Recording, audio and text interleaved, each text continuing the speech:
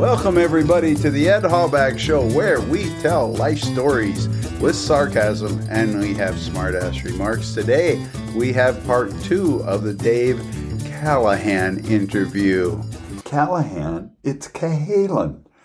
Isn't When are people in my hometown of Mason City that spell their name the way my name is spelled, and they call themselves Callahan? I had to grow up with it my whole life. Do you have a therapist? I do. Oh, good. I have gone to many over it. Yeah, exactly. Well, anyway, if you listened last week, you heard the first part, but he's lived such a full, exciting, successful life, and I'm honored to have you in the studio today. Thanks, Ed. And I think we have more stories to tell. So where did we leave? Did we talk about playing on the beaches of Florida for 20-some years? No, we did not. And I did. I lived in Clearwater, Florida, and got to raise 2 beautiful young ladies. And I was Mr. Mom before Mr. Mom's before the movie even came out. Yeah, you get royalties on that? I do get royalties. Oh, nice. So, but yes, I got to play and sing pretty much the same 3 clubs on Clearwater Beach for 24 years and watch my girls dance in the sand. It was a rough life, but somebody had to do it. Yeah, exactly. Wow. You know how many jealous listeners I have right now? I can only imagine. I've been a little envious of myself just talking about it. You know, good for you. And some of the best memories. You have more names to drop in this session like you did in the first one? I could say that, yes. Come on, let's go. Jimmy Buffett came up and played with me one time. Yeah. And John Prine came up and played with me one time. Did Jimmy have shoes on? Anne Murray. Oh, hell no. He was on vacation. He's always on vacation in Margaritaville. But see, everybody used to think he lived in Florida. Well, he didn't back then. He lived in Colorado. So he would come to Florida just to get his Florida fix. So, yeah, he used to hang out at the Penguin Palace on the north end of Clearwater Beach because he loved that part of the beach. So it was pretty cool. And my best friend was Hulk Hogan and Linda. And because they had kids the same age as my kids, and they all played together in the sand. So, pretty crazy, dude. Yeah. Anne Murray. Oh, what did she sing? That was back in the 70s. One of her hits was Danny's song. Yeah. You know, people smile and tell me. Yeah. I'm the lucky one. That's exactly it. Yeah. Okay, I remember. And she was a sweetheart. So her voice was very sweet. Oh, my God. Just loved it. But no, that was an amazing time in my life. And yeah, I call it the dream that I never dreamt. Because I never planned on getting married and I never planned on having children. But boy, when the 2 girls came, and my wife was just an absolutely amazing woman. And yeah. Good for you. I'm the only other person here in the studio today that can say that. My wife's an amazing woman too. There you go. There you go. Yeah. That's awesome, Ed. Oh, thank you. And I, you know what? The only reason I'm here today is because I see that love that you and your wife share. Oh, you're going to make me tear up. Where's the box of tissue? Good. Thank you. I thought this was supposed to be a funny show, but I couldn't help that one, okay? Smart-ass remarks, right? Oh, that's it. It's my show, damn it. Let's get back on the script, would you? Yeah. I give him a glass of wine. He's maybe had a half an ounce. That's it. And he's getting sappy on me. Sorry, man. So what else you have for life stories? Because I'm learning something all the time, and I thought after 2 nights with you at a class reunion, I'd heard it all, but there's more coming out of you. Talk to me, David. I get 24 years of Florida, and the girls leave for college, and all of a sudden, I'm going through the same thing that women used to go through when their children left home. I kind of went into a little bit of a depression, and my wife and my girls looked at me and said, "Dad, get your butt back in gear and start doing your music." So I ended up being the house piano player at Seasons 52 in Tampa, Clearwater. It was a beautiful, one of the finest steakhouses, Darden, which is the restaurant chain company. Oh, yeah. You know, Darden. Mm-hmm. Well, it's their high-end steakhouse. And I was the house piano player. I played the grand piano in the middle of the bar. I had a circular bar around me. And Derek Jeter and And baseball the player. baseball players, all those guys would come in during spring break, and all the spring training, but that's okay. I'm not correcting you. Tampa Bay Lightning. Thank you very much. Yeah, you're welcome. And very I'm much. not a sports guy. So, oh, okay. Well, actually, I was 100-yard dash champion. Anyway, but that's a whole nother story. Anyway, in the last episode, yes. we heard that he knew all about French fries. Now he's got the 100-yard dash he's gloating about. I'm just throwing it out there. Yeah, just gloat away. Yes, thank you very kindly. Yeah, we got how many minutes? Oh God, we got 15 minutes to don't fill. Kid yourself though. I'm not as fast today as I used to be. Let's put really? It that way. I don't know how that doesn't work that way. You'd think they would have made that just the opposite. Like we got faster and smarter, and it doesn't quite work that way. I was never fast, and I'm still not never fast. How's that? Yeah, but you're handsome. That's all that matters. You're going to make me blush again. This is my show, damn it. I'm sorry. Let's stick to the script. Tell me more stories. We get done with Florida. Mm-hmm. I told Kathy I'm ready to get out of here. And you know what I always promised myself when I was in the music industry, in L.A. and Minneapolis and then again in Florida, I always had to live in tourist towns.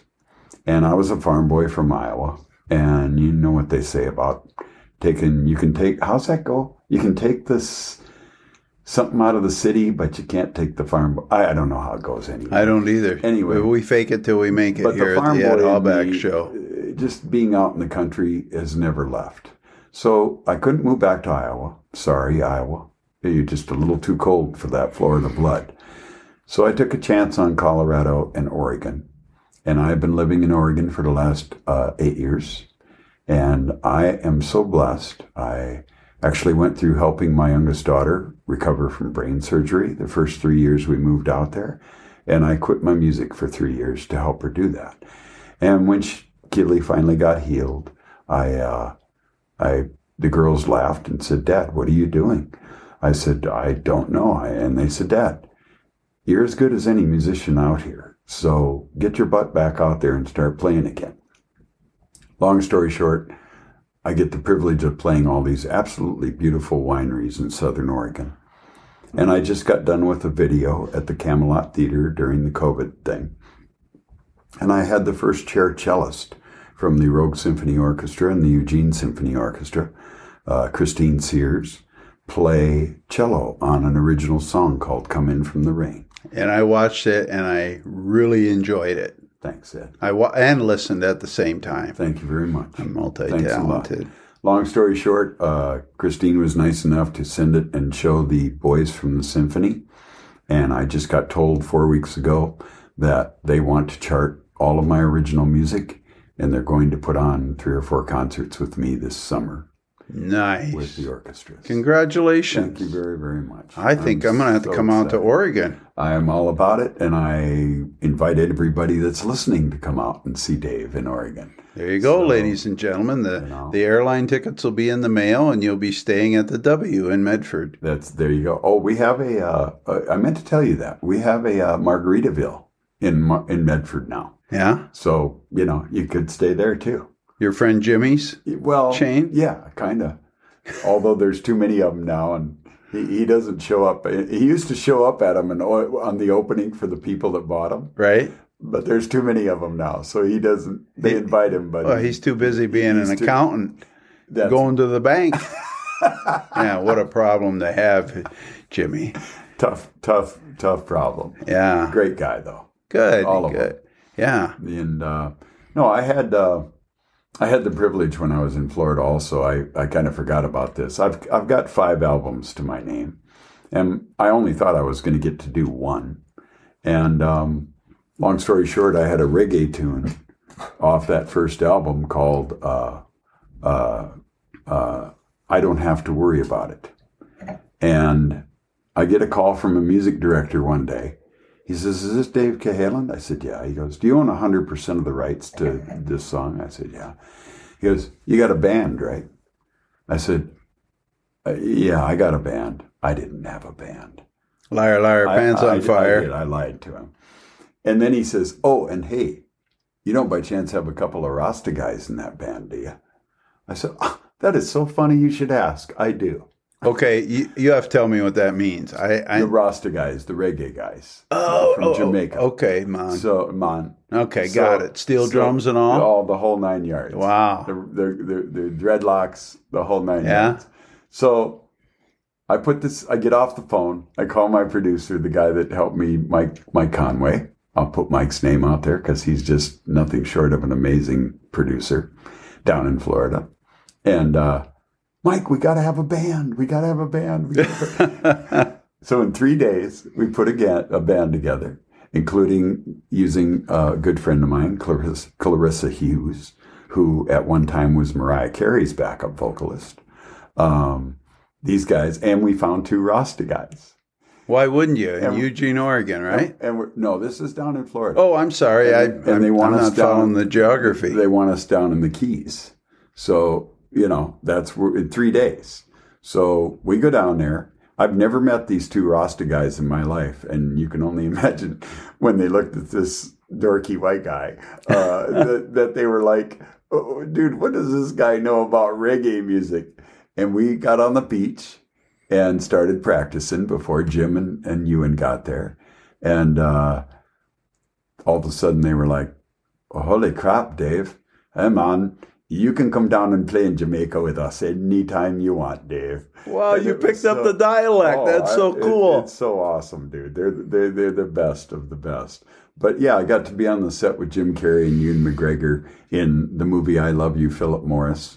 Unfortunately, I got edited out because we were in the hurricane scene and they screwed up the lighting down in New Orleans when they filmed the hurricane. So we got edited out of the movie. But they gave us our 15 seconds of fame on the unedited cuts on the DVD version.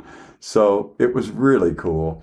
What I loved about it the most was we're on set and 10 minutes after we're shooting the first scene, the generator goes down and the lights go off. We're on the beach. And the director goes, cut. And the production coordinator comes over and she says, Mr. Carey, Mr. McGregor, would you like to come over here and sit in the shade? And they both turned to each other and they looked at me and they said, not without our buddy Dave. Well, look at you, schmoozer. I got to be like the third wheel the whole weekend. And these guys were freaking hilarious. The same thing happened again, not a half hour later.